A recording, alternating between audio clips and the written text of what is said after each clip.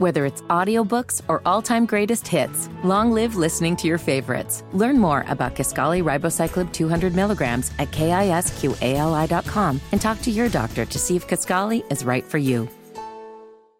Eddie Sachs, Lloyd Ruby, Rex Mays. Who's the hard luck guy of your generation?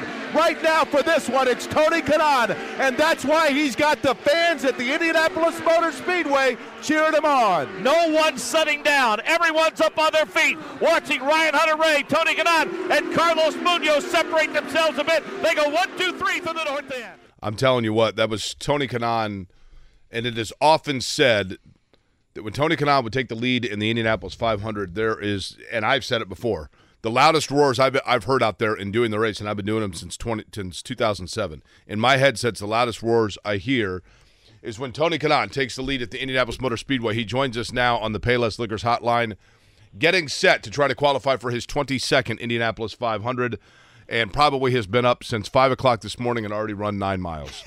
Tony, good morning to you. You're correct. Good morning. What time did you get up this morning? 4:45, and I was on my bike on a stationary bike because it's raining at 5 a.m. I usually, this month, I know you guys probably knows this, but we ride at the track. They let us, Doug Bowles let us ride at the speedway. So, but today was a wash. And by that you mean you riding your bike around the oval? Yes, in the morning, yeah. So which is funny, right? Because we're doing, 22 miles an hour in the morning and then 230 in the afternoon. So it's quite cool. Okay, here's the dumbest question of all time, Tony. When you ride your bike around that track, can you learn anything about it? I mean, you've obviously turned millions of laps out there. Yeah, that's not a stupid question because I have to say that's, on the road courses in some of the ovals we do track walks because what happens is year after year something will change, a bump will be there because of weather, somebody made a repair in the asphalt. So I actually do, to be honest. There are a couple things, especially during the week that, before we first run, I can see, that is a bump in turn 3 that has been there for decades. And is it still there? And then you find like some cracks that you're like, oh my gosh, I could feel that maybe if, so yes, definitely. I do definitely learn a little bit. I'm not saying, it's essential, will be crucial to do it. But, as I'm there, I'm obviously, I try to learn something. Tony, if you finished third last year, I think it kind of gets lost a little bit in the shuffle. I mean, certainly Marcus Ericsson, Pato Ward were, right there back and forth. If that race would have gone maybe another lap, you definitely would have been in the mix. If you had finished 20th last year, would you be here for one more run? Well, here's the thing, right? What people don't realize is I think, to answer your question, I don't think so, but it's not because of me only. I was fine, once I hop out of that car last year that, I already had announced my retirement 2 years prior to that. And then Jimmy Johnson came with, the invitation. But I think I wouldn't have read the ride. And obviously it was such a good run. And, you're only as good as your last race. And I think people Zach realized, hold on, we have a shot here. I mean, if you think about it, McLaren this year, we have the second, third, fourth, and fifth place finished drivers racing for his team, from last year's results. So, but to answer your question, I don't think so, but not because of me. It was because of, I probably wouldn't get a ride that I wanted. And I don't want to be in the grid with a team that is, I'm not saying not going to have a chance, but you guys know what I mean. It's like with a smaller team just to be a number. I mean, that I've done that. I mean, I don't think I've never done that, and then I never will. So, yeah, sorry if you guys hear me. I'm driving my McLaren to the track, so if it's noisy, I'm in the car. That's the beauty of the McLaren. It's not, right? That thing's just smooth as can be, Tony. That's probably why you're in one, right? Hey, let me ask you this. So to ask the obvious here, and maybe up front as opposed to at the end of the interview, but so let's say you do run really strong, and I think that there is it is presumed that the ride that you currently have for Arrow McLaren, maybe you're keeping that seat warm for somebody next year that we thought might be in it this year, but that didn't happen.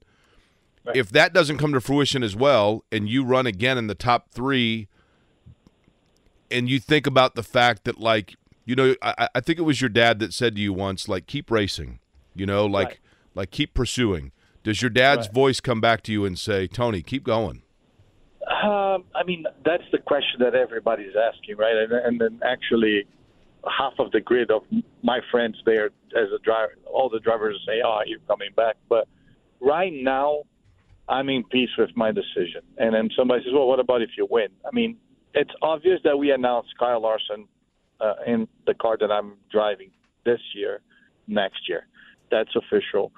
So I have a relationship with the team that is going to go beyond this 500. So I find it really hard because if it's not with McLaren, I'm not going to be able to do it anyway. So I would say even if I win, it'll be nice to grab the mic and drop it right there on the podium and, and just I'm really looking forward to the next chapter of my career, which is I'll still be involved in racing. And guys, don't take me wrong. I'm not retiring. I'm retiring from IndyCar. You guys know I still do a lot of the SRX races with Tony Stewart. I'm still doing the stock car in Brazil. That's 12 races a year that I go down there. I'm not just – people have this perception that on May 29th I'm going to be in the beach drinking margarita and then that's it. And I'm still coming to a lot of the IndyCar races with Aero McLaren. So it's not really a retirement. Which of those drivers, Tony Kanaan is our guest on the Payless Liquors Hotline. If you're going to be a driving coach, if you're going to be a mentor next year, you know, you've got Pato O'Ward, Felix Rosenqvist, Alexander Rossi is now with that team. The Chance Palou is going to be there. Kyle Larson, as you mentioned. Which of those drivers do you most see a young Tony Kanaan in? Well, Rossi's very mature already, so I can't really say that. I would say the closest will be Pato right now as a full-time. Kyle Larson was my teammate in Daytona when we won the 24 hours, but I haven't really spent much time. But Pato definitely, in every way. I mean, I see how young he is. He talks about, man, I want to buy this car. You know, the typical things that I've done with Dan Weldon my entire life. I mean, we bought hot cars. We went on vacations constantly on the weekends off. On a boat, and then he's doing all that. And the driving, I mean, the talent that this kid has, it's unbelievable. So I would say Pato for sure. Alex Rossi is very mature. Palou was my teammate. It's in another maturity level, in my opinion. So I mean, I'll pick the duck, as we call him. You know, if you guys don't know, but Pato in Spanish and Portuguese means duck. Really? Well, he's like a duck to water when it comes to getting in a race car. There's no doubt about that. For sure. Tony, I want to stay there for just a second. Last night, my wife and I were watching the 100 Days to Indy, and you welcome Pato over to your house. I don't know when that was taped. I assume some point earlier this year, and it was a really cool segment. And at one point, you said something to the effect of, his pure raw talent is really, right up there with anybody in the series and maybe kind of all time. So when you see Pato's pure raw talent, what exactly do you mean by that? Like, what is it from a gift standpoint that he has? He is able to fix some of the deficiencies of a race car with his talent, which is really good, but could be really bad. It could be his worst enemy because sometimes the car is not good enough, and he will still make it fast, which, it's a really rare talent to have. But then sometimes you're making, the engineer's life a little bit easier because you're covering with your talent, but the car is not really that good, so you need to push the team to it. What I'm saying basically is you give this kid a car with 3 wheels, he will still be able to drive fast. And then I've seen throughout my career just a few guys like that, and basically that's what I mean. I mean, you just say, Pato, here, this is the car. We can't touch the car. He will figure out a way to go fast, regardless of how good or bad the setup is. Whether it's audiobooks or all-time greatest hits, long live listening to your favorites. Learn more about Kisqali Ribociclib 200 milligrams at KISQALI.com and talk to your doctor to see if Kisqali is right for you. Tony Kanaan is our guest. I know that we have talked about this before, but for those listening who have not heard you explain this, I wanted to revisit it. You're a fascinating case to me, Tony Kanaan, because I recall the first year that you ran here driving for Mo Nunn, and I think the storyline about you at that time was the fact that you hadn't changed your underwear in like 2 months because it was bad luck or something like that. Like we didn't know as much about Tony Kanaan, right? And then it's like people in the Coke line. That's right. As the years went by, you just became really the people's champion, and everybody in that place before you moved here. You're living in Miami. You're a native of Brazil, and yet there was this warmth about the fact that Tony Kanaan represented like 300,000 people that all had dreams of what that place meant to them, and you just embodied that. What is it about the city of Indianapolis, where you now live, where you drive every day to the Speedway, on the near west side of Indianapolis? Was there a definitive moment where you realized this is now home to me? My mom might be in Brazil, my family's in Brazil, but this is my home. I mean, guys, look, this place made me. This place made Tony Kanaan, right? I mean, if you guys go to the track, you just said it. But then let's think about this. I met my wife here. My wife is from here. So my immediate family, not on my side, but on my wife's side, they all live here. So it was just like, it was a perfect combination of everything. This is a better city to raise my kids than Miami. I mean, people here have all the principles that I believe I want my kids to have references growing up. People are polite, completely different than Miami is more of an international city than anything else. The way the city makes me feel, I mean, it was a no-brainer, really. I mean, Lori and I met here exactly this month 16 years ago, and we've been together ever since. We have 4 kids, and I mean, it all made sense, and I love this place. I mean, if you talk to me in January, I might not too big of a fan of the winter, but that's it's just part of it, But I love this city. I mean, I think I really don't know the answer why they embrace me so well, but I love it, and then I try to give it back to the city, to the fans, every day, pretty much. I mean, there is not a single day here that they don't make me feel good. They don't make me feel wanted. They don't make me feel that they appreciate what I've done for the Speedway and for them. So it's a pretty good feeling. The relationship that you have shared over the course of your, I guess, from boyhood to now, both in and out of a race car, with Helio Castroneves, Tony, I believe has had ebb and flow. I mean, at times maybe it's been warmer than others. It's always been competitive. Right. As the two of you both start to enter or are in the twilight of your respective careers, do you keep an eye on what Helio is doing? And if he, like in other words, will his decision to continue to race be based upon whether or not you are, and vice versa? Do you guys discuss those things? We talk about it a lot. I mean, we were really close when we were young, and we went a couple of years that we didn't even speak, and now we're the closest ever. I mean, you're talking about a 40 years of friendship and competitiveness. But no, I mean, he's like, are you crazy? Why are you retiring? I mean, he's still going to try to go for 5 as long as they give him a car, and I think he should. I have different goals right now. I think I'm okay with my decision. But yeah, we do talk. I mean, we are references for each other, but we talk about different businesses. We're talking about what can we do together in the future. We even talk about, hey, should we maybe think about in the future owning a team together, Kanaan Castroneves Racing. I mean, there's plenty of plans.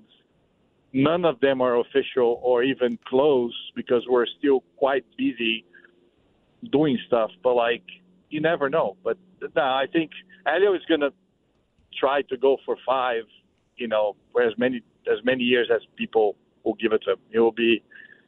I'm sure he's going to come back next year, and if somebody gives him a card the year after that, he will. Until I don't see Elio actually doing what I did and say, hey, this is it for me. I think Elio's just going to say bye, and that's it. I couldn't find a ride, and I'm not racing. But we actually talked quite a bit.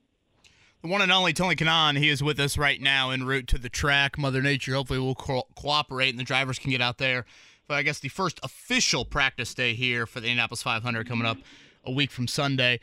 Tony, this is nothing as ceremonial, I feel like, about this last race for you, in the sense of you're not there just to turn 200 laps, take your 23rd place finish, and move on. I mean, you've got a legit chance to win this race. So I'm curious, that balance from, aren't you going to be super emotional during driver introductions, even on the parade laps? Or, have you even thought about what your emotions will be like when you do take that, green flag for the last time? It's been happening here and there in different days already. You know what I mean? I had an autograph session last weekend, and people who had a table on the side, which I didn't even know, people were writing me notes, and I got yesterday 300 plus notes from people that they were there and they would get my autograph, and I saw them in a table, but I didn't know what it was, and I didn't make a big deal out of it, and they all handed it to me yesterday. So I cried like crazy reading stuff, and then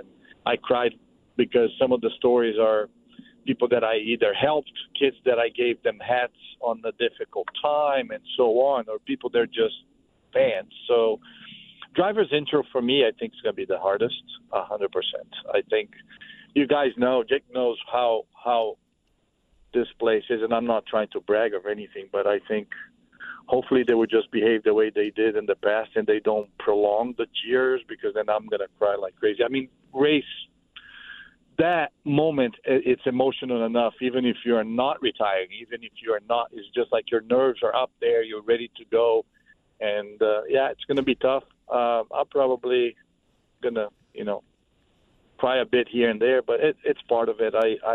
Am I ready? I have no idea, because I don't think you can predict what your emotions or what people are going to try to make you feel good. But it's all part of it. I'm going to try to enjoy as much as I can. And if you guys see me crying, then I'm going to become a meme, and people are going to make fun of me. But that's just one more thing. Tony, if I'm not mistaken, Tony Kanaan is our guest.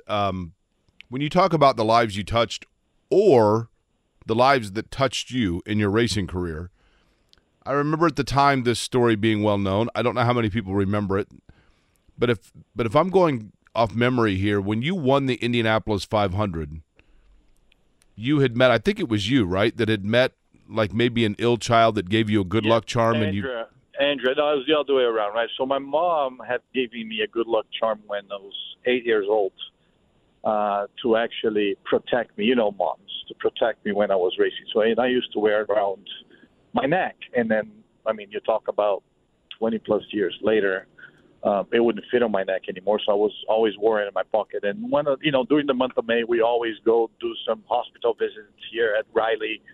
And anyway, I had it in my pocket that day because I had left the track. I always wore it on my suit, on the pocket of my suit. And that day, I left the track in a hurry. The suit was going to the cleaner, so I put that in my pocket. And this girl, she was 15 or 16, if I'm not mistaken, and he was in a coma. She just had a brain aneurysm, and then she was going to go to surgery the next day.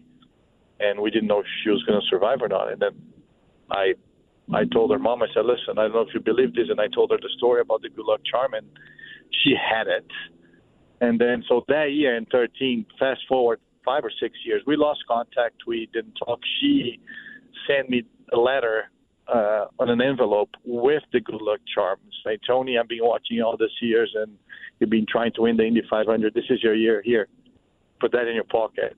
This is your year, and that's exactly what happened. And if you guys watched the end of that race, when I got out of the car, I pulled that out and I showed it. So, pretty cool story. Do you still have it?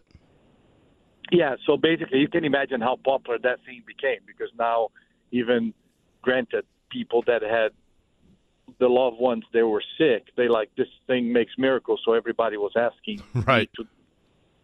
So I call Andrea again. I said, hey, what do you want me to do? She said, hey, not my responsibility. You gave it to me, I give it back to you. So you pass it on to whoever. So we agreed that it has to be natural. It had to be natural, and we needed it to give it to whoever I thought at the time would deserve. And what I did was when Lauren was on her way to the hospital to deliver our first kid, Deco, I gave it to her to protect her and my son, and she has it, and now it's her responsibility to pass it on whenever she feels like it. Tony, in conclusion,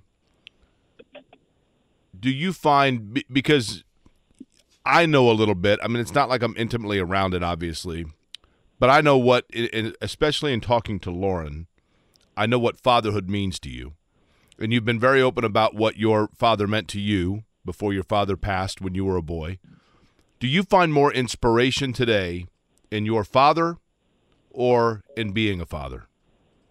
Well, I have to say being a father, because unfortunately I only spent 13 years with my dad, right? So it was really short. And my oldest kid is 16, so I'll say being a father. And it's such a big responsibility, trying to set the perfect example, or the right example, right? The right morale, and the way that I want my kids to be when they grow up. So I enjoy a lot being a father. I mean, I have 4 kids. I better enjoy being a father.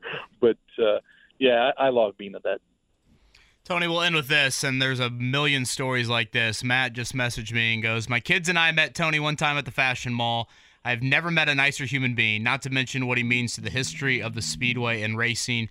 He is amazing. Again, I have heard many of those similar stories, and one of my favorite things about race day is just the universal cheer around that 2.5-mile oval, whether your name is announced or you have a restart that only you can pull off, or you get to the lead, and hopefully we can hear that again a week from Sunday. So thank you for the time this morning. Hope Mother Nature cooperates later today for you guys, but most importantly, stay safe a week from Sunday, and hope you have a hell of a final race. Thanks, guys. Appreciate for having me, and let's have some fun. So hopefully the Mother Nature is going to help, and we'll put some laps this afternoon. Thanks, Tony. Thanks, guys. Tony Kanaan, right there on the Payless Liquors hotline. We are way over, but that was quite the first segment right there. We'll be back. Kevin and Query.